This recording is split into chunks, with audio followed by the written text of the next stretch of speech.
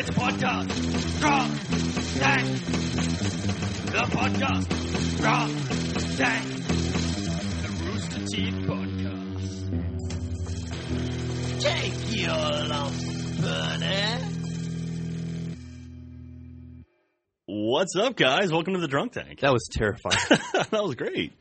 I did like the take your lumps reference. Take your lumps. I think that's been my signature on the website ever since that podcast. Yeah, man, that's your new thing. So we should go ahead and warn everyone today. So Gus is out, and Griffin, who usually does the podcast, is also out. So I'm behind the helm. I'm steering the ship today. You should probably tell people who you are. I'm Jack, for those of you who have never listened to anything I've done before. And the other person joining us today is? I am Brandon, otherwise known as C-Team. Yeah. So, Is that your new nickname? yeah, to me. C-Team? C-Team.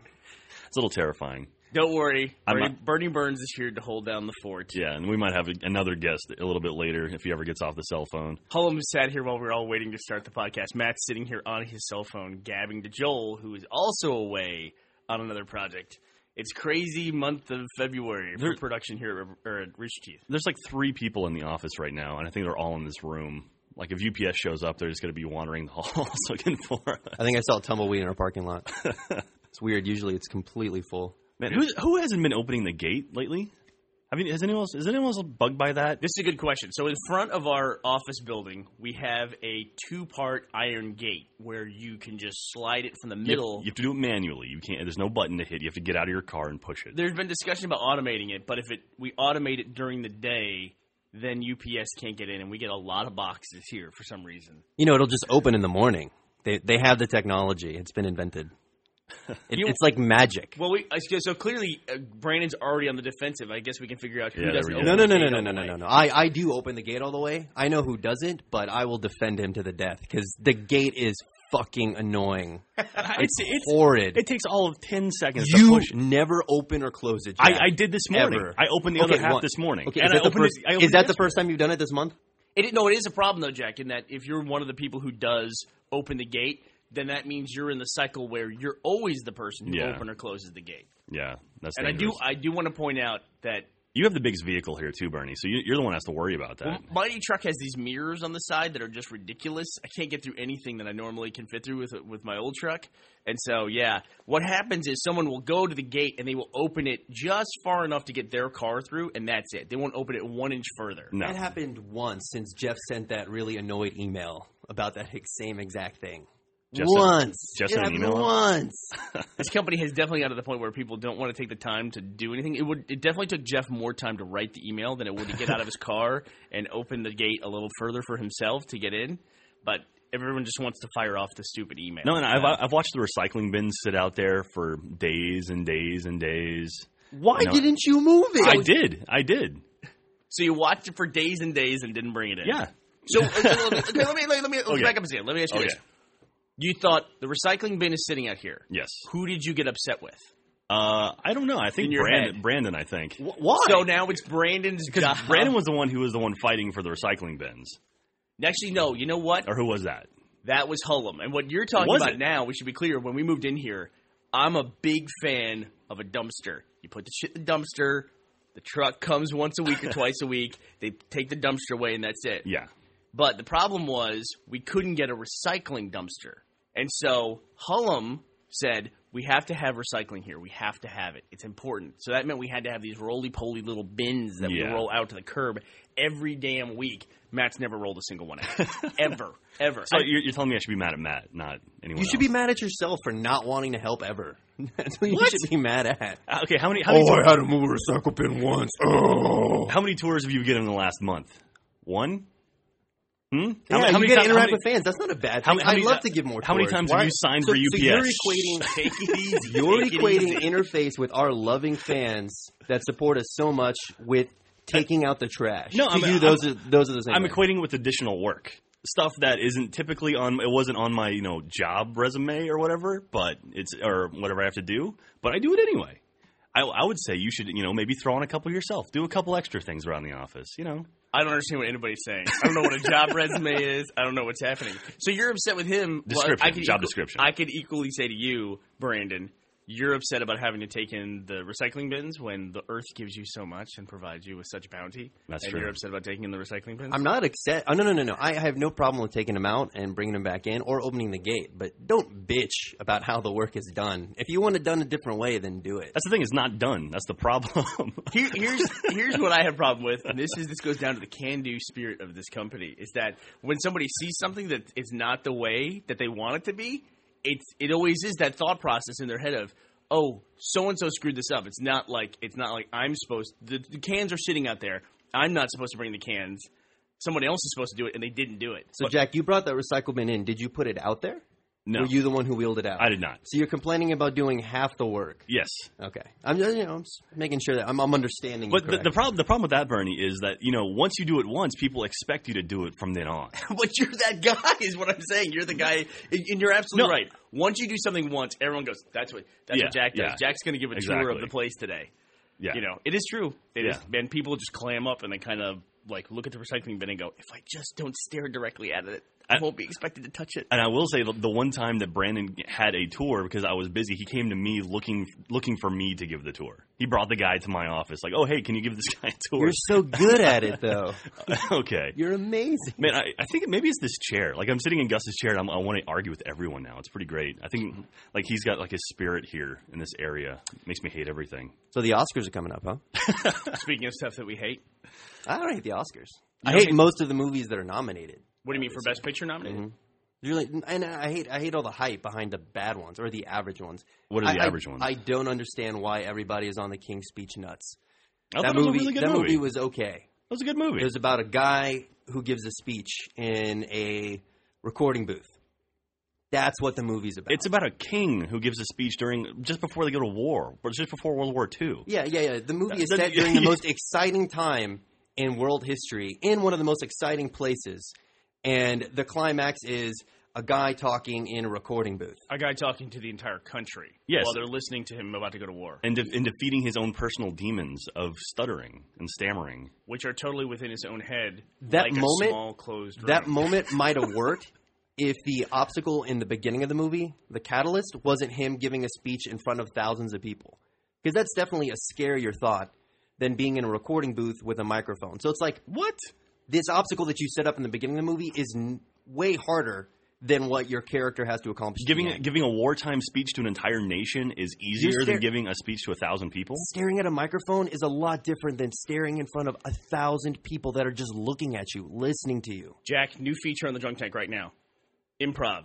Okay. Role playing. I'm Brandon Farmahini, Hollywood producer. Hi, Brandon Farmahini. Hollywood producer. I'm going to tell a very funny story about that. Why I can't pronounce Brandon's last name as soon as I'm done with Farmahini. Well, in fact, that might be funnier than what I originally was going to do.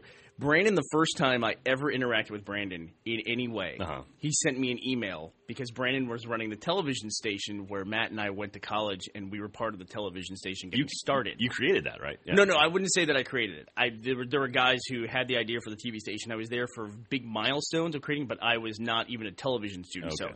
But I was there at the time and helped with that process. Cool little bit about that real quick. Paul Leonard actually created the UT TV station, and he was a producer on Battlestar Galactica. There you go. Nice little bit of trivia. Small world. Anyway, since we weren't talking about Battlestar Galactica in any way. If he'd worked on King's Speech, that would have been perfect. So Brandon sends me this email because he was raising money for a new antenna. They were trying to do something that I don't remember what it was. Yeah. So Brandon sends me this email, and then we were exchanging emails back and forth, and I sent an email to him as Brandon Farmahini, not Farmahini. Okay. Farn with an N. Yeah.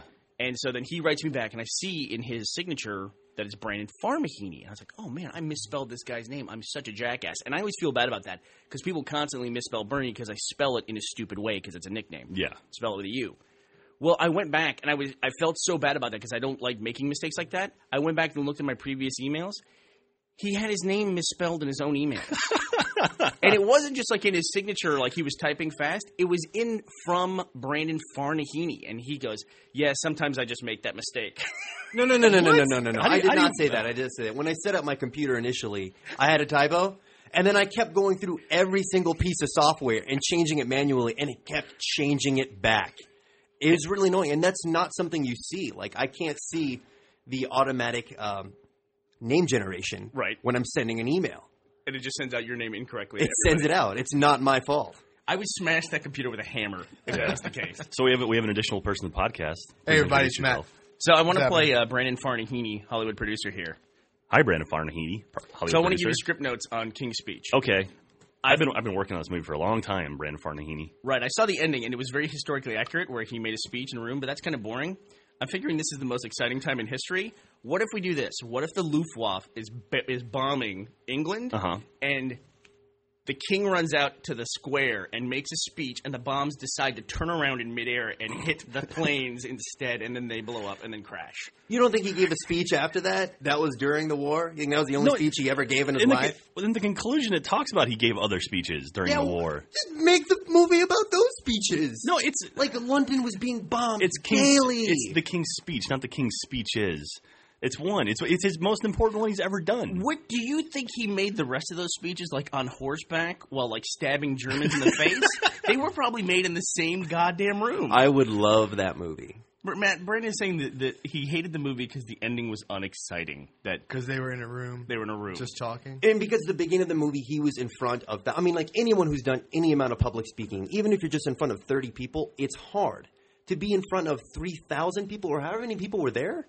Imagine if he had to say his own last name properly. That would be almost impossible. All right, what other movies we get? What other movies? All right, you mean to run down the list here? All right, so for Best Picture, we have Black Swan. I didn't like Black Swan. I thought it should have been about black frogs. We also have The Fighter.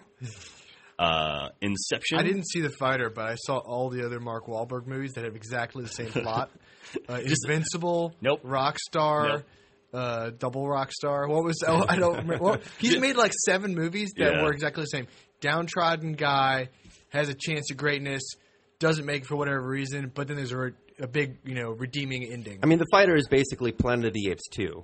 I mean, I'm going to shut you guys all up. The Fighter is a great movie. I'm not saying I haven't seen it, so I don't know whether it's a great movie or not, but he does make the same movies over and over. Oh, that's true. Yeah, but that's independent of The Fighter. And also, why don't you take it as a Christian Bale movie, because Christian Bale is in The Fighter, and he is fucking awesome. Yeah. He's really good. The movie's good. The movie's really great, and it also is, and I would, but isn't this the same movie as The Machinist for Christian Bale? No.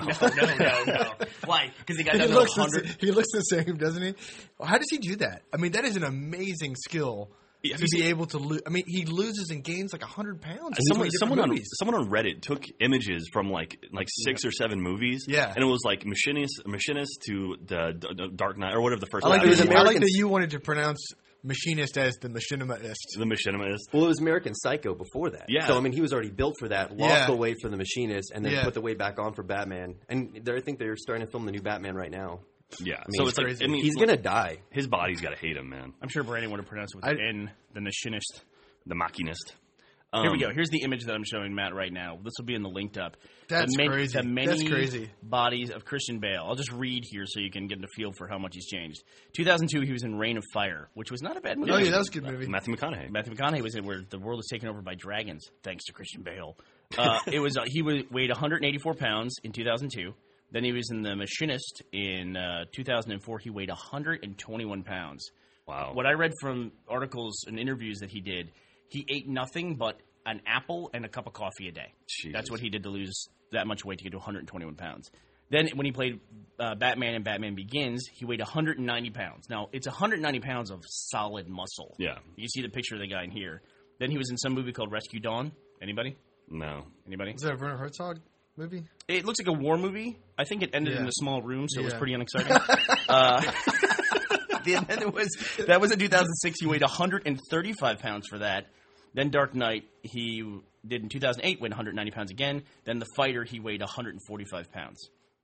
But he looks like a strung-out crack addict in The Fighter. It's amazing. And the best thing they could ever do for Christian Bale is the person that he played, since it's a biographical film. It's actually based on a real fighter.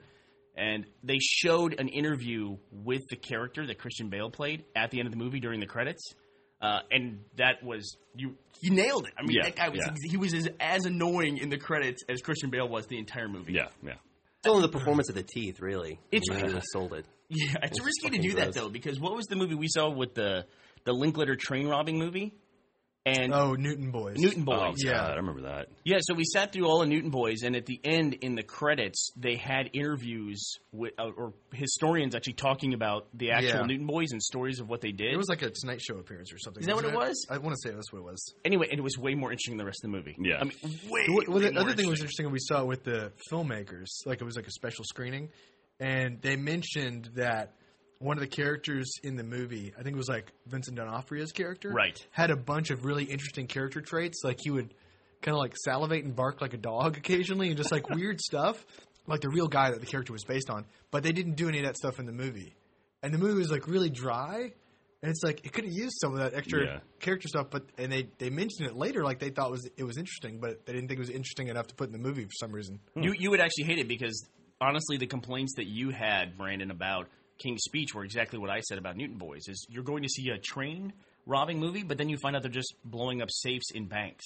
Yeah, Is what they're doing, and they were like in back rooms, Yeah. just blowing up a safe, and it was not that big a deal. Yeah, it was like the most business-like, dry way to rob a bank or any like amount of large money that I've ever seen. I now have to look up Skeet Ulrich. Skeet Ulrich, I forgot he was in that movie. Skeet Ulrich. He was in the Scream movie, right? That's where he got his start. You know who else was in that movie? It was Newton Boys. Was it McConaughey, right? Joel Heyman. Really? I'm pretty sure Joel is in a background scene in that We movie. need to have a Joel Heyman movie marathon. Yeah. Well, yeah. He was in that Sim 1 movie with Al Pacino, right? Yeah, he's got a pretty good on-screen. Winona Ryder yells at him or something, right? That's right, I haven't seen it. He's sitting. Joel is in a scene with Winona Ryder and Al Pacino while they're yelling at each other, and Joel's standing between the two of them yelling at each other. Pretty funny. It's pretty funny. All right, should we move What's down? next on the list? Okay, we've got Inception. Inception. I thought Inception was great, and I feel like it's been so long since it came out that always hinders a movie's chances for winning. Usually the movies that win seem to come out like around the holiday time or or exactly right September before the turn of the year. Yeah. But Inception's a really great movie. It was really thought-provoking and really fun. It had a lot of cool visuals. Yeah, for all the memes that came out of it, it's still a damn good movie, It would be kind of an interesting statistic to see what is the movie that won Best Picture that was released the earliest in the year. Yeah. And made it all the way through relevancy to the following year to be nominated for Best Picture and then win. They had the issue a few years ago. Cinderella Man was released in March, and no one saw it, but it was a fantastic movie. And when Russell Crowe's a boxer. Yeah, I remember that movie had a money-back guarantee. Like, it came out at a time when theater revenue was declining, I guess, right before they said, oh, wait, let's make 3D movies again. And put those like that'll be something new. Theater revenues were declining, and they had this policy of come see Cinderella Man in the theater, and you'll like it or your money back. And I don't know what the same policy of buying a used car is going to see a movie. It does seem strange, right? It also though is strange to me that of all the products in the world, you cannot get your money back for not liking a movie. Like if I spend $10 and 2 hours of my life, it's totally okay that I hated it. It's like, that was terrible. It's like, it would never occur to me, I need to go get my money back because Scream 4 was the worst movie I've ever seen in my life. It's weird because it's like a subjective thing, It's like, I didn't like the movie, so I have my money back. Seems weird in a way, but if you go to a restaurant and you order something, it's like, this tastes terrible, just to me. I want my money back. It's like they usually give you your money back or strike it off the bill or whatever, the only time I've ever sent a meal back was with you, and I did it just the other day. Was that the only time ever? I've never sent a meal back. What'd you send back? I got a chicken fajita taco at a local Mexican restaurant, and it tasted like they fried it in Clorox. It really did. And they said it was a place where they just grill over a wood burning stove. Yeah. And a nice place. We eat there all the time, and I've never had a bad meal there. But they said they must have just had a really green piece of wood. And, of course, I'm like, wow, this tastes like chemicals and might actually be dangerous for me. Matt, try this. Yeah. Bernie's the guy who's like, I think this milk might have gone bad. Take a big swig of it and find out for me. All right, so moving down the list. So speaking of the whole release later, typically shows up higher. Yeah. The Kids Are All Right, which came out this summer, I think, right? Yeah. That's the Julianne Moore. I don't know. Yeah. Did anybody see the movie? No. Yeah, I did see it. It was pretty good, yeah. That's Mark Ruffalo, the new Hulk. That makes no sense. That he's the new Hulk? Or that they're making another Hulk movie. They're making the third Why Hulk are they movie doing with this? a It's different like person. The first guy we got to play it wasn't milquetoast enough, So they went down to Edward Norton. You think Eric Bana is milquetoast? Bana? Yeah, he's Bana? like more so than like some of the other like What the hell does action milk movie- toast mean? You don't know what milquetoast No, means? is that like a We should 50s make you try thing to- you we guys should used try to say when you were young? I'm trying to make you spell it. It's a thing we used to eat. When But we it's were like they young. want to make. I don't think they want to make the Hulk like so sensitive or something. It's really weird that what they're doing with that. I think franchise. the Incredible Hulk, which was the second one, was actually a pretty good movie. The Edward Norton one. Yeah. Like I think the work like it was more like the TV show, or it was more about him on the run type thing. But The Wikipedia entry for milquetoast is not helping Matt and I's case here. No. A milquetoast is a weak, ineffectual, or bland person. It is derived from the character Casper Milquetoast from the 1924 comic strip, The Timid Soul. Ladies and gentlemen, we join the adventures of Casper Milquetoast, now in progress. So Brandon might be right. That might be a dated On reference. tonight's episode, he reads a speech in a small room. Today's broadcast is sponsored by the letter N. so did anyone see Kids Are All Right? I did. It was really good. It was incredibly original. I don't think I've ever seen a movie that was about that exact thing. I don't know. It's about a lesbian couple. Each one had a child with the same sperm donor, and the kids turn 18, or at least one of them does, and they look up the sperm donor. And that's Yeah. Mark. That's Mark Ruffalo. Okay. And you kind of expect like these cliche reactions, but it's really surprising. It's a good movie. Is there a slow motion dancing scene at one point? Probably not a movie you take the kids to, but Why not? They're all right. Kids are there's a lot of lesing and Leslie. and You kids with your verbs today. some gay porn. Surprisingly, you really don't expect a gay porn, but No one they knows. throw Who it out does? there. Really, the normal theatrical No one screens? expects to That get that in the Spanish They cut around Inquisition just pop up on you. I had a gay porn booby trap one time when I was in college. I had a roommate who was gay, and I would always use his TV and VCR because he was never around. He was always on trips. He was actually trying to get into A movie with Al Pacino Yes. and Winona Ryder. He was trying to get into. He wanted to be a tap dancer at Walt Disney World. Oh, nice. And every morning at 5, he would wake up and tap dance. Oh. So that was great for me. Was this a dorm or is this like a This is a apartment? dorm. It was a Oh. dorm. I could And, not create anything more gay than that. I know. I want to be a tap dancer at Walt Disney World. And so I would always use his TV and VCR. And like one time, I just came home and like turned on the TV, and I guess the tape was still playing, and it was something called Bat Dude. It was like a Batman and Robin themed gay porn. Wow. Anyway, that's all I have to say about it. It was like the most terrific. And an hour and a 2 half seconds. later, Yeah, really. In order of 2 seconds. Now, do you guys watch Tosh.0? Have you guys ever seen that show? No? Okay. They did something pretty funny where it was Tosh and like 4 other male writers were wearing sweatpants, standing on a table. They all took a Viagra and then turned on gay porn. And they were trying to see who would go first. That's awesome. Yeah, it was pretty neat. And they just basically all held their own. Everyone held it in for 90 minutes for the entire tape. And then, so that's an interesting idea and a bold. terrifying idea. there was that story a few years ago that came out about the Playboy Bunny, and she's describing what it was like to have the group sex with Hugh Hefner, and it involved Viagra and gay porn. Google it. What? Yeah, just look up Viagra gay porn and search. That's right. I just post that on Twitter to There see you if go. anybody knows the story. Have you noticed the increase in spam bots on Twitter? That if Yes. you mention a product or if you mention any kind of service, you get destroyed by spam bots now?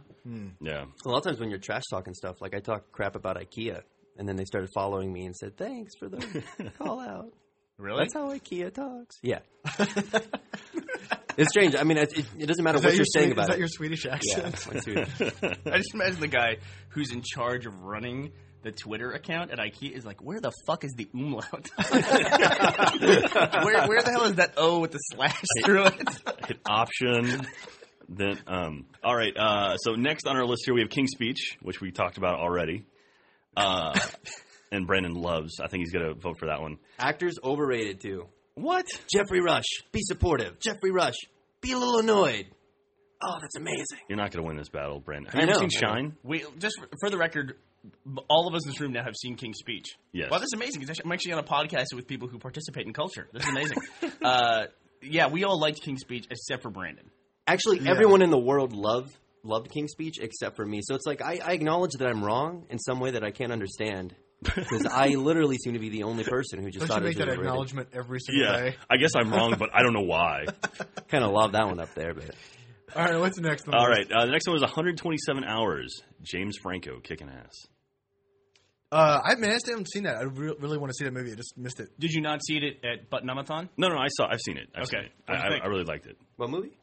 127 Hours. James Franco, the cliff guy who cut his own arm off. Spoiler. So I haven't seen 127 Hours, but I did see the 3-second promo clip of James Franco on Guiding Light or whatever soap opera that he was on, and I say he wins. Dude, James Franco. Just for that. Just for going out and doing wacky stuff. He was on Daily Show, I think the day he got nominated for the Oscar for Best Actor, actually. And he said basically he got a call saying, "Hey, you got nominated for Best Actor." He said, "All right, cool, thanks." And then he went to class. Yeah, Like what? I read the other day that he's now teaching a class where think it's so. like film editing with James Franco on James Franco or something, where like students take his movies or short films that he's done and like re-edit them. That's awesome. It's pretty wacky. And he's hosting the Oscars this year too with Anne Hathaway, right? So is that what it is? Did we not read one time the Wikipedia entry on James Franco? Yeah, I remember you guys talked about that on the podcast once. Right, okay. Sometimes it can be hard for me to figure out what we talked on the podcast and what Gus and Jeff and I just talk about while avoiding work. Yeah, and so many times we'll be talking too, like, let's talk about this. This is podcast talk, and then we just forget it, and then never talk about it. Or the journals. Hey, speaking of journal, wait, let's finish our conversation. We have a cool thing that happened on the Rooster Teeth Community Journals this week. Cool. That is cool. All right, so moving down the list, Social Network. Fantastic movie. Good movie. Fantastic movie.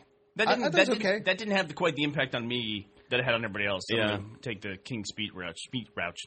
I am taking the King's Speech route.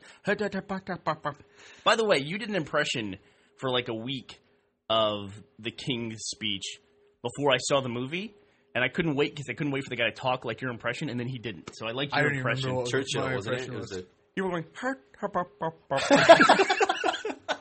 it was the Wormtail guy as Churchill, wasn't it? Yeah, he's Churchill. Oh, is that who I was? That's talking the about? problem with like English movies now. It's like all you do is spot Harry Potter actors. Yeah, there's 3 Yeah. Harry Potter actors in King's Speech. Oh, stop it. At least 3, yeah. But did you see the rap video that someone cut with King's Speech? No. It's when he puts on the headphones and talks, and someone like redubbed it with him rapping. It's actually pretty funny. It's a pretty good rap too. So I'll make sure to link it. I agree with Jack on a lot of things, but the links that he sends me via AIM are like 50%. But no, I mean seriously, I agree with you on a lot of stuff. Uh-huh. But it's like I don't match up with you in that silly online world. Okay. Although we do like the same pictures of cats. I will say Yeah. that rap video didn't really do anything for me at all. I like don't the know. idea. It's pretty clever, and it was well done, like well executed, I would say. When do you think the first lolcat was? Like, who was the person who made the first lolcat? When was Cheeseburger? No, that was just a popular one. Oh, isn't it like just? I mean, if we really want to go back, isn't it like Hang in Hang in there, There, Kitty? Yeah. You know? Oh yeah, that's a good point. Or What year was that? or Do You Mind with the cat with the leg up, looking at itself? Or I Hate Mondays. I Hate Mondays. Yeah. Yeah, Garfield. It was in the late 1800s. Yeah. Garfield. It was right after the invention of cats. So it was around the Pharaohs. No, you never heard. Okay, you understand when he says "Hang in there, baby, Friday's coming." You know what that means, right? No. Really? Really? You No. don't know what that means? Like that doesn't no. conjure any image in your head. Nope. You've never seen the poster of the cat hanging on the limb of the tree, and it says "Hang in there, babies, Friday's coming." Maybe. Wow, that's amazing. I didn't even know it's Friday's coming. I just know Hang in there, and then also the one that people change that says "Oh shit," it's the cat hanging. Don't compare me to Jack. I mean, he's like 27, but in spirit, he's like 45. What? All right, I'm 29. For I the guess if record. that poster had been on the This Nintendo. podcast seems to be all about the difference in ages between the I guess so. Yeah, the four of Brandon. us. Brandon likes to turn him being dumb into us being old. No, I can't find the classic image of the kitten hanging. They might have blocked it. The internet didn't exist at that time. That picture's made a lot of money, I'm sure. Yeah. It was in those. It was always that poster that you would find in the whatever it was in school when they'd give us those sheets where we'd order books. Do you remember that? Scholastic? Was it Scholastic that would do that? Yeah. Yeah. Did you ever do that stuff, Brandon? Oh, yeah. Where you fill out the form? They have those big cases that open up, and you buy your Clifford books. I would buy Garfield. I would buy They let the... you buy Garfield, huh? Yeah, Garfield. I think Garfield's on our banned list. Too sarcastic for school. You were in Georgia, right? Yeah. Okay. I remember buying Far Side from those. That image means nothing to you, of a little orange kitten hanging on a rope. Never That's seen so it. cute. That was my Facebook profile image for a long time. Was it really? Yeah. I've had one Facebook profile image, and ever since I've had my Facebook account, it's been damn near a decade now, and I've had the exact same image. It looks like you have the one where we did the bloody apple gag.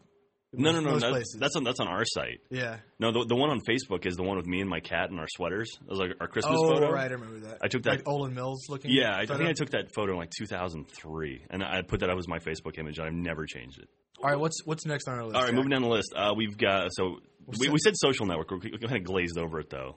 So Yeah, you know, Carrie was really big into that movie and lent me the special feature stuff to watch. Yeah, and the special feature stuff was pretty cool. Oh, really?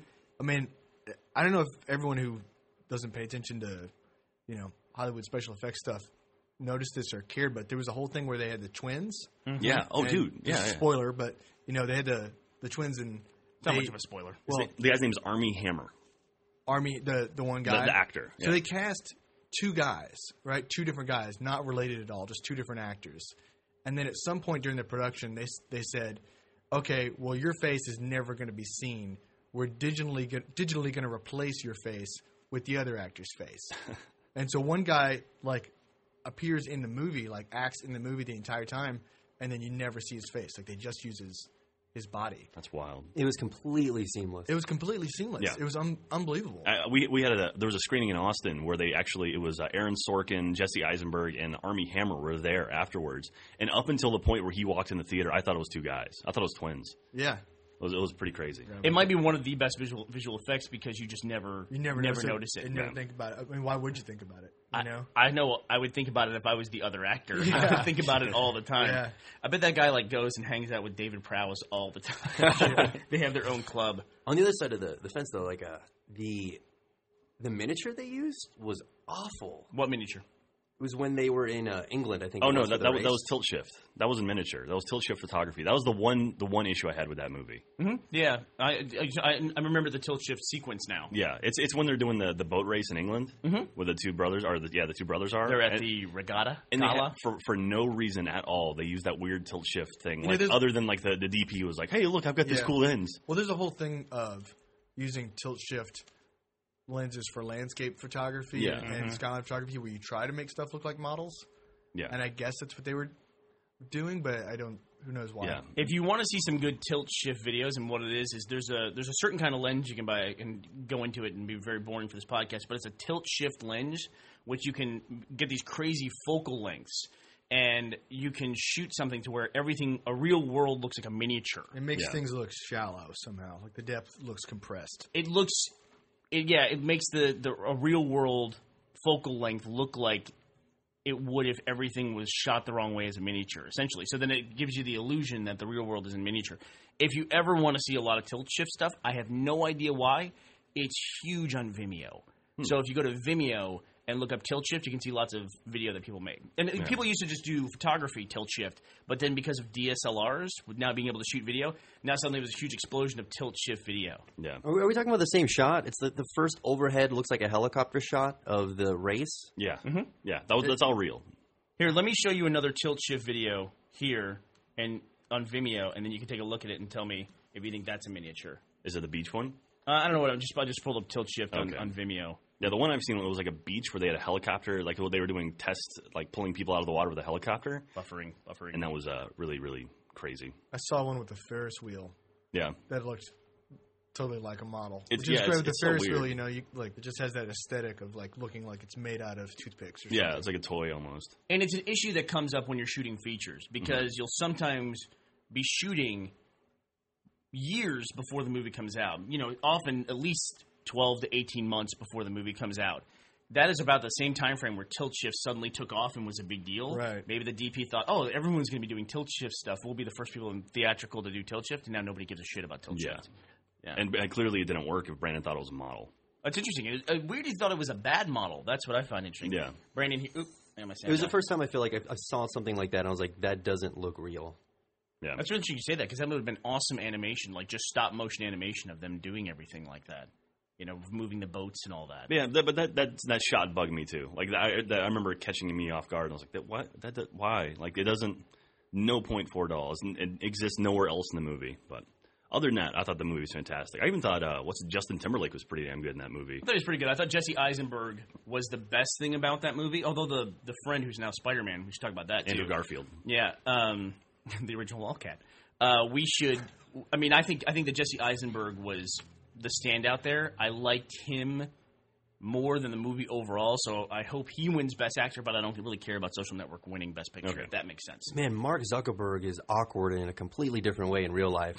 Like, Jesse Eisenberg made him look cool, and he's just like, you know, he's too cool to fit in, like, social rules and how people should interact with each other. But if you actually watch Mark Zuckerberg, awkward. You talking about the Saturday Night Live thing? In general, if you just watch him talk. Yeah, the Saturday Night Live thing was pretty rough. All right, let's move down the list. Toy Story 3. Fantastic. Pretty good. Yeah, you know, I mean, I definitely feel like your impression of Toy Story 3, you're going to come down on one side or the other based on whether or not you have kids. I don't have kids, and I loved it. No, I know. Oh, you're saying for it's people bad who for have kids, it was an awkward movie to watch. You sound like Jeff with now. Your family. Well, I mean, keep in mind, too, like, the people who... Toy Story 1 came out, a decade before Toy Story 3? Probably more. I think it was 1995 is when Toy Story came out. I mean, I was younger. I wasn't crazy young, but I was pretty young when Toy Story 1 came out. And so I've kind of grown up with the movie. And it was kind of cool to see them, you know, like in the movie, the kid has grown up. Grow up. Yeah, and it was really neat to see that and kind of relate to it. But, like, have you ever seen an animated movie that was that intense? No. I mean, that was crazy. Yeah. What they did to those characters at the end. And it was, you know, impressive that they could evoke such a visceral, such a real emotional response from people just, you know, out of computer animated characters. No, I mean, that's the thing. Know? Like I have no problem admitting I cried all 3 times I've seen that movie, and the third time was on an airplane. I think between, like... Really? Wow. That movie and Up, like, I've felt like more pangs of, you know, anxiety and fear for the characters, more empathy for the characters than any live action movies I've seen in quite a while. Dude, Pixar has that like they know where that nerve is, and they can just like push it. And this, Bernie, what were your feelings on the movie? Well, it's actually the thing that I don't like about Pixar. I think Pixar's like Smaug the dragon from The Hobbit. You know, it's perfect except for that one little kink in the armor. To me, that's they don't do the adult portions of the movie appropriately. I don't think that's appropriate. Like we were talking yesterday, Brandon, about Space Ghost Coast to Coast, and you were talking about how it was the first time you saw somebody make something for kids, but that felt like adults could enjoy it as well. It was a weird crossover, and that kind of thing is really hard, and Pixar is the top of the line of what they do, but I still think Looney Tunes got that perfect, where it's goofy and stupid and you can watch it as a kid, but you can watch Looney Tunes as an adult and get something totally different from it. Whereas the Pixar stuff, it's just adult means fucking depressing. And kid stuff doesn't need to be depressing. It really, really doesn't. And there's always a super dark moment in every Pixar movie. And this one in Toy Story 3 was ridiculously dark. Yeah. I mean, the Suicide Pact essentially is what it was. Mm-hmm. And honest to God, I still want to know what happened to Bo Peep. I'm freaked out by that. I'm totally freaked out by what happened to Bo Peep. And they don't discuss it in any way. We're not going to talk about that. Very briefly. Yeah, we're not going to talk about what happened to Bo Peep. Did she get smashed, you know? Did the sheep kill her? But, I mean, I would argue that's not necessarily a Pixar thing. I mean, like, even, like, all the Disney movies have that element of just darkness to it. I mean, like, you know, think about, like, Lion King. The kid watches his dad get killed in front of him. Bambi? True. I mean... Around the World in 80 Days? What happened in Around the World in 80 Days? No one saw that movie. It's 180 days, isn't it? What did you say? Around the World in what? 80 Days? What is it? Is that the name of the movie? Around the World in Fortnite. I don't even know. I'm making fun of him, but I'm not even sure it's 180 days. I'm pretty sure it's 180 days. Are you talking about the Jackie Chan version? Yeah, the Jackie Chan version. No, it's 80 days. I stand corrected. Sorry. Yeah, sorry, fuck you guys. Sorry. But, I mean, I don't know. I like that there's, like, that darker element to it. It's not all, you know, peaches and cream. I mean, I don't have kids, so I don't have to worry about that stuff, so. Even as an adult, I don't want stuff mixed up like that. You know, I don't want to go in to enjoy something and then have these like unbelievably dark moments. But the dark moments make the lighter moments that much better. Have you guys seen the 5-second film with the Lion King? No. It's these guys, they just edit down movies to 5 seconds, and it's just 2 different shots. The first one is Simba and his dad. He's like, "You love me, right?" His dad's like, "Yeah. We're gonna be together forever, right?" And then they cut to Mufasa falling and dying. And it's like the end. Yeah. By the way, I just want to point out that it's not 5-second films. 5-second films are the guys who make 5-second movies. Yeah. What am I thinking of? Those are amazing. Movies in 5 seconds. Movies in 5 seconds might be. Are you watching? Are you thinking of like How It Should Have Ended? No. There's a thing he's talking about Okay. that's like movies in 5 seconds. No, there's also a thing called How It Should Have Ended, which is like nobody's talking about that but you. You're correcting me on your misconception. It's around the world in 127 hours. Yeah. Come on. It's around the world in 5 seconds or less. Yeah, but 5-second films I absolutely adore. You can get lost in that site. The magician one they have. It's Yeah. probably the funniest, grossest thing ever. Google 5-second films Twilight.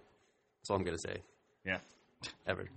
People who really like that Twilight one really like that Twilight one. Every time I see 5-second films come up in like a forum discussion on Reddit or something like that, there's always somebody who will post that Twilight one they did. And I think you either really like that one or don't like that one. And I don't like that one. It's grotesque but insightful. Like, it's a really good critique on those movies. That's the subtitle to your autobiography, right? Grotesque but insightful. Yeah. By Brandon Farnahini. It doesn't matter. All right, moving on. True Grit. True Grit. The thing that bugs me about True Grit, movie is great, but they nominated Jeff Bridges for Best Actor, Matt Damon for Supporting Actor, but the girl who is the main character of the movie was nominated for Supporting Actress. Is she on screen more than those? She's on screen This happened the majority before of the movie. in a Coen Brothers movie. Fargo. Frances McDormand? Frances McDormand won Best Actress. Mm-hmm. William H. Macy was nominated for Best Supporting Actor, but he had more screen time than she did. But she still feels like more of a main character to me, I think. But just in terms of how much time they were actually on screen. Yeah. But in True Grit, the girl, more his movie. it's the girl's story. It's her movie, and it's like, how can that be the supporting actress? You know what it comes down to? I think is the studios lobby for specific actors to be nominated in specific categories. Yeah, and they just pick and choose like what they think, where they think they can win. How does the nomination process work? Do you submit as a studio, we want these actors nominated, or does it just come out of the Academy? That's how it works for the Emmys. They'll submit a specific episode for both actors and just like overall awards, like the Best Picture or Best Show or Best Editing. Right. I imagine it's the same way. They also have like cuts too. Like I've heard of like, we made the round of 15. Yeah. I don't know how that happens. I don't know if they have individual groups that do it. Like the Visual Effects Society would get together and like nominate like a group of pictures, and those would get whittled down and then whittled down again, and you end up with a 3 or 4, sometimes 5, but usually it's a small number of best visual effects nominees for Best Picture. That's a very specific award. I'm guessing there's some kind of function like in the other ones for Best Actor and Best Picture that works the same kind of way. Yeah, with producers and does SAG get a vote on Oscars? Like, I don't know. Are they in the Academy? I don't know. I guess if Joel was here, we could ask. But so 127 hours. Oh. Oh wait, no. What am I saying? True Grit. Sorry, I looked at the wrong one. Anyone else? Any thoughts, opinions? I mean, I really liked it. I liked the Coen brothers a lot. I thought the actress was tremendous. I thought Jeff Bridges was tremendous. But there was just one thing missing from that movie that it might be what Brandon was saying earlier. Small room. Yeah, but maybe it felt like it ended in a small room to me. I mean, there's something about the way that movie ended didn't leave me with any kind of feeling that, okay, this was a fantastic film. Yeah, it didn't seem to have a build-up to the climax. I felt like it was the end of the movie. You didn't realize it was the end of the movie. The other thing was the bad guy. I mean, you just have like these certain expectations when you see a Western because you're so used to seeing 80 other Westerns where you get to the bad guy and he's formidable.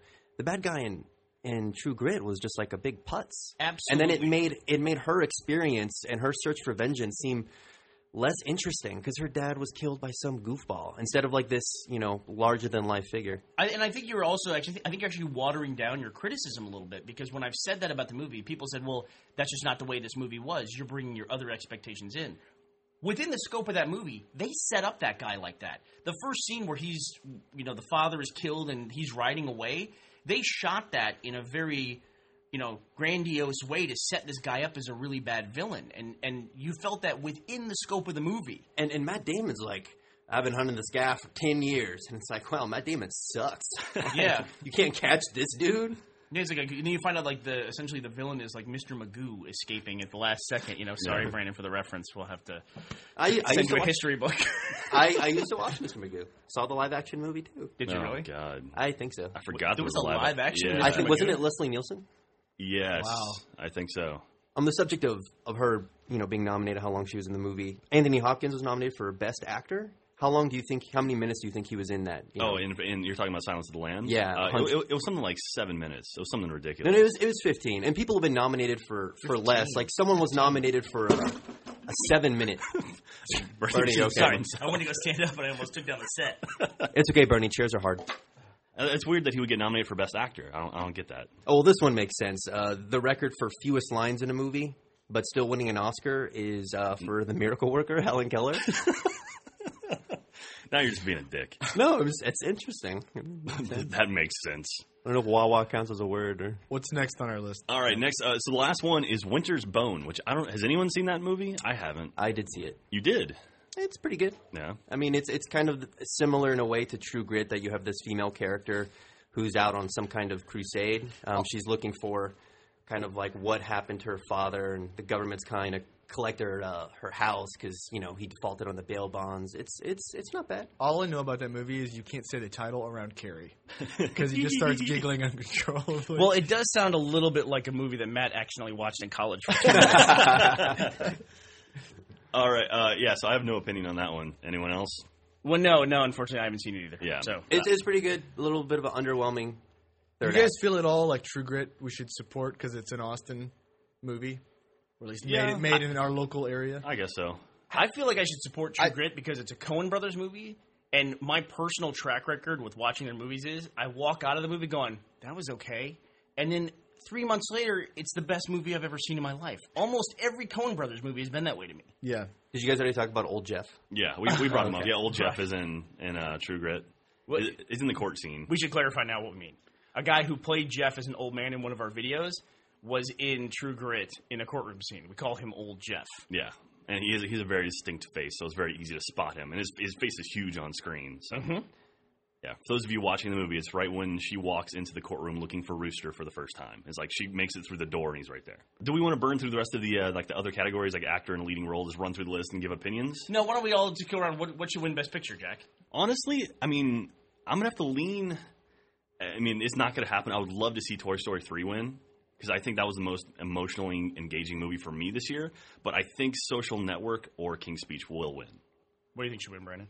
I think Black Swan should win. I was into that movie from beginning to end, and it was terrifying. It was the scariest experience I've had in a movie theater in a really long time. Let me just say, though, Javier, what is his name? Javier Bardem. In Beautiful? Amazing. I really do hope he wins Best Actor. It was unbelievable. You've seen No Country for Old Men, right? Yes. Okay. He was the bad guy in No Country, and he was freaking amazing. Call it. I have not seen enough of the Best Picture movies to feel like really I'm qualified. Yeah, I've seen so few of them this year. I saw 8 of the 10 before they even announced the nominations. I was very happy with myself. I'm just gonna say I want Inception to win, just because I feel like movies like that never win. Like blockbuster movies have some kind of like, they're tainted somehow by the fact that they make a lot of money. That somehow commercial success means that they're not really artistic accomplishments. Yeah. But I thought that movie was a very real artistic accomplishment on a lot of different levels. It was a really interesting movie. It'd be cool to see a sci-fi movie win too.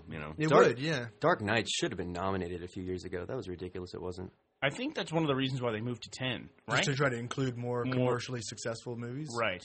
That way maybe it's so that we can still honor the artistic ones and include ones that hit on a higher level. It was to kill that headline every year that's like, I haven't seen any of these Best Picture nominees. And every single year is the same thing over and over. I also think a movie that got left out was The Town.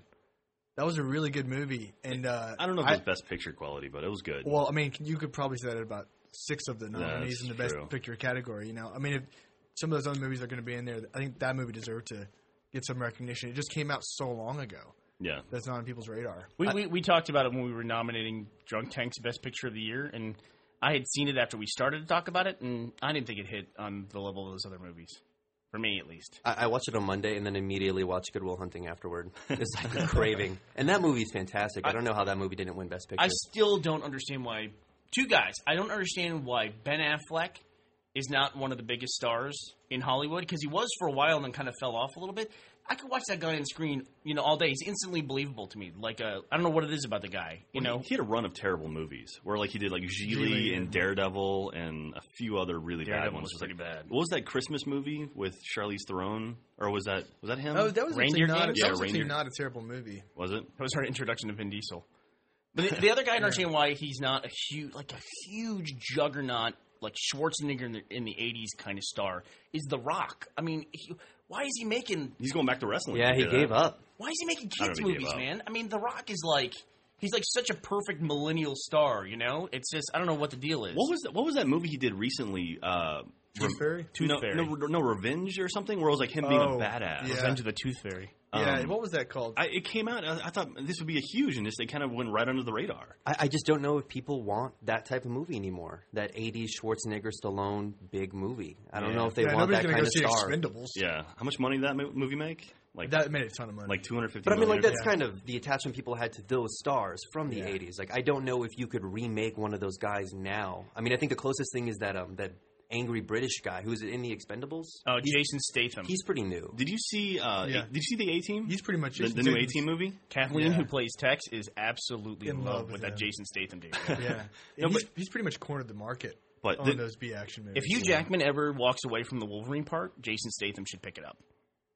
He's actually more like Wolverine, I think, than Hugh Jackman is because Hugh Jackman's nothing like Wolverine. He wears leather pants. And Jason Wolverine Statham's doesn't wear leather pants. Jason Statham is like 5'4" and covered in hair, like Wolverine is. He can probably heal wounds in 2 seconds too. All right, Bernie. What do you think's gonna win? I don't think it'll win, but I think all those movies I enjoyed The Fighter the most. Okay. I think I really liked True Grit, but I think Fighter was ahead of it. Do you think Christian Bale should win Best Supporting Actor? I think Christian Bale is the Robert De Niro of our generation. I think that guy is amazing, dude. American He's Psycho amazing. is pretty spectacular. The body of work that guy's putting together is insane. It makes you want to go back and watch all the little movies that he's been in that I haven't seen. Does that mean Christian Bale's going to get older and make really terrible comedy movies and ruin his entire career before that because he makes terrible comedy movies? You can't ruin an entire career. Robert De Niro's performances still exist. He's making comedies now. What do you want Robert De Niro to do? You want him to play the old gangster now? Yes, I just want Goodfellas every year. You just want him to go away? That's all I want. I don't know. No more Analyze That. Analyze That was really good. It just happened to start the trend of movies that he made. Like so I guess Fockers. Jack's a huge Righteous Kill fan. What?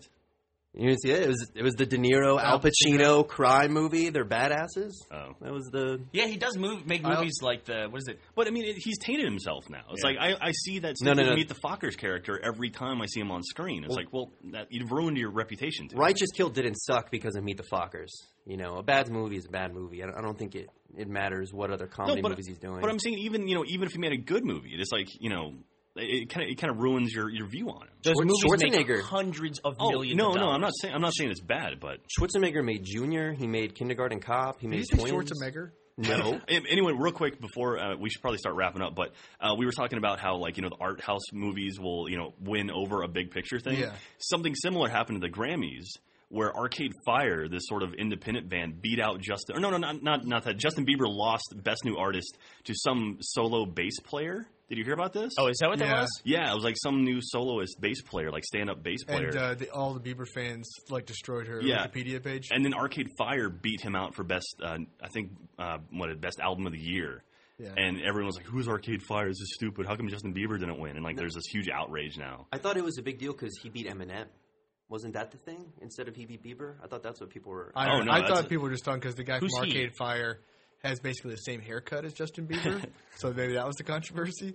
But someone made a website. The thing about... I was reading this about how it's like, wow, this is crazy. This indie band, beat out all these, music establishment, kind of more commercial acts. It's like, I see Arcade Fire, all over the place. Well, you're also in Austin. Well, they're on Saturday Night Live, and they're just they're not, a small, unheard of band. Yeah. I mean, they're pretty popular. But they're also on the radio all the time. It's the first time ever a band that wasn't signed to a label won Best Album. That's kind of cool. That is cool. That is cool. I will admit, I understand the outrage, and then the outrage at the outrage for the Bieber fans. I'll be honest, I know more Justin Bieber songs than I know Arcade Fire. Yeah. I mean, I would probably like Arcade Fire more if I listened to them, but they were even on Saturday Night Live at one point. Yeah. When Rainn Wilson hosted, I remember. Yeah. And I don't know anything about Arcade Fire. Yeah. But I do know Justin Bieber songs. But I mean, like, people like rip into Justin Bieber. I respect the kid. I don't like his music, but it's like, for what he does, like, man, that kid, he's 16 now, and he's got a lot of work under his belt. Man, it's just that thing. It's like the Twilight movies. People, if a group of people like something a lot, there's another group of people that wants to tell them why they shouldn't like it. And I don't know why people are like that, especially people on the internet are like that, but that's just the way they are. My stuff is cool, your stuff sucks, basically, is what it comes down to. Arcade Fire didn't have a label? Nope. That's awesome. I mean, what you think? I mean, it's like $80 to put your album on iTunes, which is where most people are going to buy it anyway. And you can market yourself really well on Twitter. And it definitely MySpace. feels more genuine when that happens in music. That's like, oh, here's some guys that got together, they made an album, and now they won a Grammy for it. Whereas whenever you hear about that happening, an independent film winning an Oscar, it's always like an independent film produced by the Weinsteins, or something. And it's just like, that's not an independent movie, Crash is not independent if it has all named Sandra stars. Bullock and everybody in the movie, Yeah, it just doesn't feel the same way. I mean, Arcade Fire feels like a couple dudes in a garage who just won a Grammy. A lot of times it's just like small-time production and big-time distributor. I mean, so it's kind of hard to figure out what is an independent movie. Like, well, how do you find that? Yeah, I mean, like Clerks was an independent movie.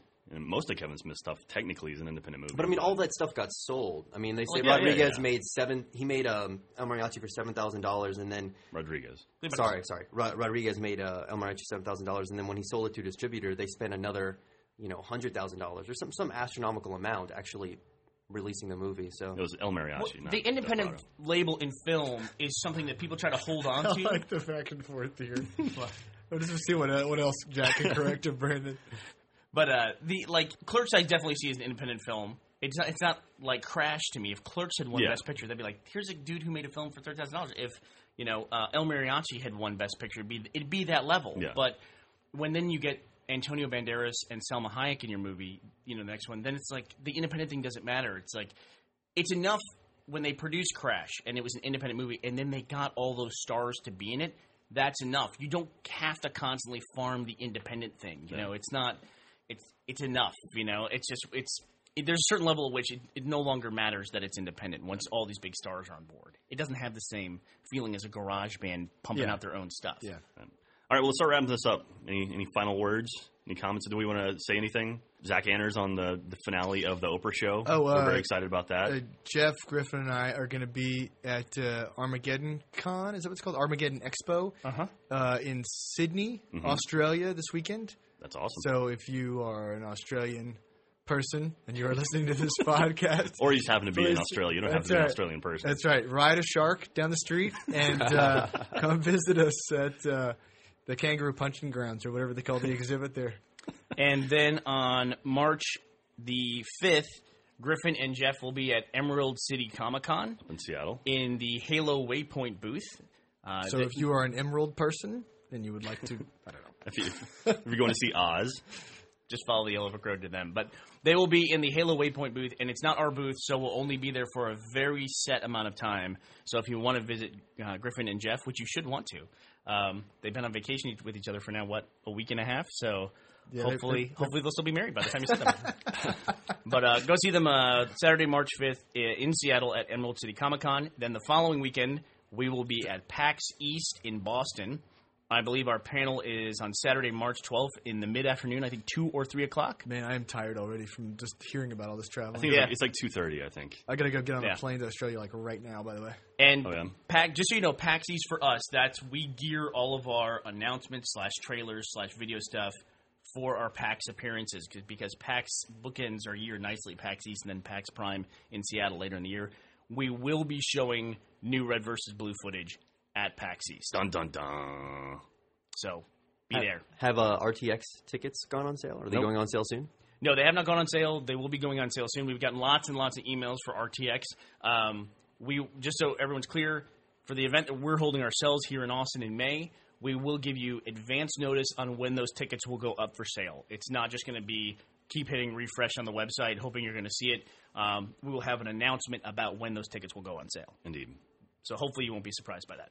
You'll just have to keep hitting refresh to see if the site's back online. But even after saying all that, you should still ask Gus constantly in his personal comments when the tickets are going on sale, and you should constantly ask me on Twitter And in my personal comments, are we making any more red versus blue?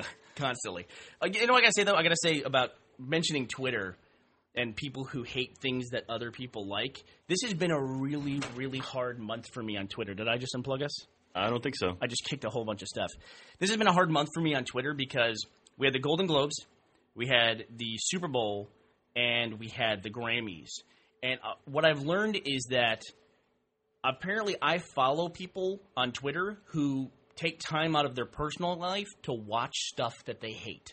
Because all three of those events, my Twitter feed just turned into one gigantic snark fest of like, the Super Bowl was one of the worst. It was like, if I knew these people and they were at my Super Bowl party, I would go to them and say, will you please leave? You're constantly shouting snarky fucking comments. Nobody gives a shit. We're here to watch the Super Bowl. We're having a good time. Just don't be here. Just go do something else, whatever you want to do. Likewise, I didn't watch the Grammys and I didn't watch the Golden Globes because I don't give a shit. If you don't give a shit, don't watch the fucking Golden Globes. Don't do it. People are like tortured on Twitter. There's enough other stuff going on in the world. God. Take up your time. And speaking of that, we have not mentioned yet. Yeah, thank you. I'm before glad. we sign off, Madman Mo. Oh, yeah. So we had a really cool thing that came up on the website. One of our users, Madman Mo, who lives in Constantinople, now Tripoli, in Libya. That's an old reference. You know that, right? You're Constantinople. I thought that was. No, and I thought it was Constantinople. I know, now Tripoli, right? No, that's. I thought it was Istanbul. That's Istanbul. Not Constantinople. Yeah, Tripoli, on the shores of Tripoli. Tripoli's always been Tripoli. Even old New York. Go on. So They Might Be Giant song? Anyway. Sorry. Anyway, so we have a user on the site. His name is Madman Mo, and he lives in Tripoli, in Libya. And he discovered during these protests that are going on right now in Libya, he discovered that one of the only social networks that wasn't blocked by the government that he could reach was the Rooster Teeth site. And so and Vimeo for video blogging. So he started posting this running live blogging account of what was going on in his city in Libya. It was pretty riveting. And he was taking video of like being in a hallway while people are outside the building shooting and he's running through a courtyard. It was pretty nuts. Yeah. It was pretty nuts. And so we were trying to get the word out as much as we could without giving too much information because, A, we didn't want us to show up in search terms and then be blocked by the government. And he actually had a period where he didn't blog for about 9 hours, which I got really worried about. So if you're interested, you should go to Rooster.com and visit Madman Mo, Yes. M-O-E at the We'll end. definitely link it in the podcast. Yeah, absolutely. And you can always go to my profile and look on the journal there and see. And he's still blogging right now, and I hope he and his family stay very safe during. It's a tough situation over there right now. I mean, they bombed with jet fighters. They bombed protesters. Yeah. And a couple Gaddafi comes on national TV. He's telling everyone basically the people who are protesting are cockroaches and they should be squashed. Yeah. And he's like telling people to go out and like hurt them, essentially. Yeah, it's crazy. He ranted for like an hour yesterday on state TV, and it was guy's nuts, and he's in charge. So How can you be a dictator of a country and not be nuts? I mean, it's just how can that happen to you? Yeah. They had what was the guy from, was it Uganda? They made the movie about him, Last King in Scotland. They think he literally had brain damage. Mm-hmm. Like he was literally crazy. Played by Forrest Whitaker, right? yes. Right. Yes. In the movie? He was very sweaty. I feel like that was half of the performance. All right, cool. Well, let's wrap this up. So, yeah, go visit us at Cons. Follow our awesome community site. Where are we going for lunch? I'm going to sit at this desk and keep working. Got a lot of stuff ahead of me. Where are we going for lunch, guys?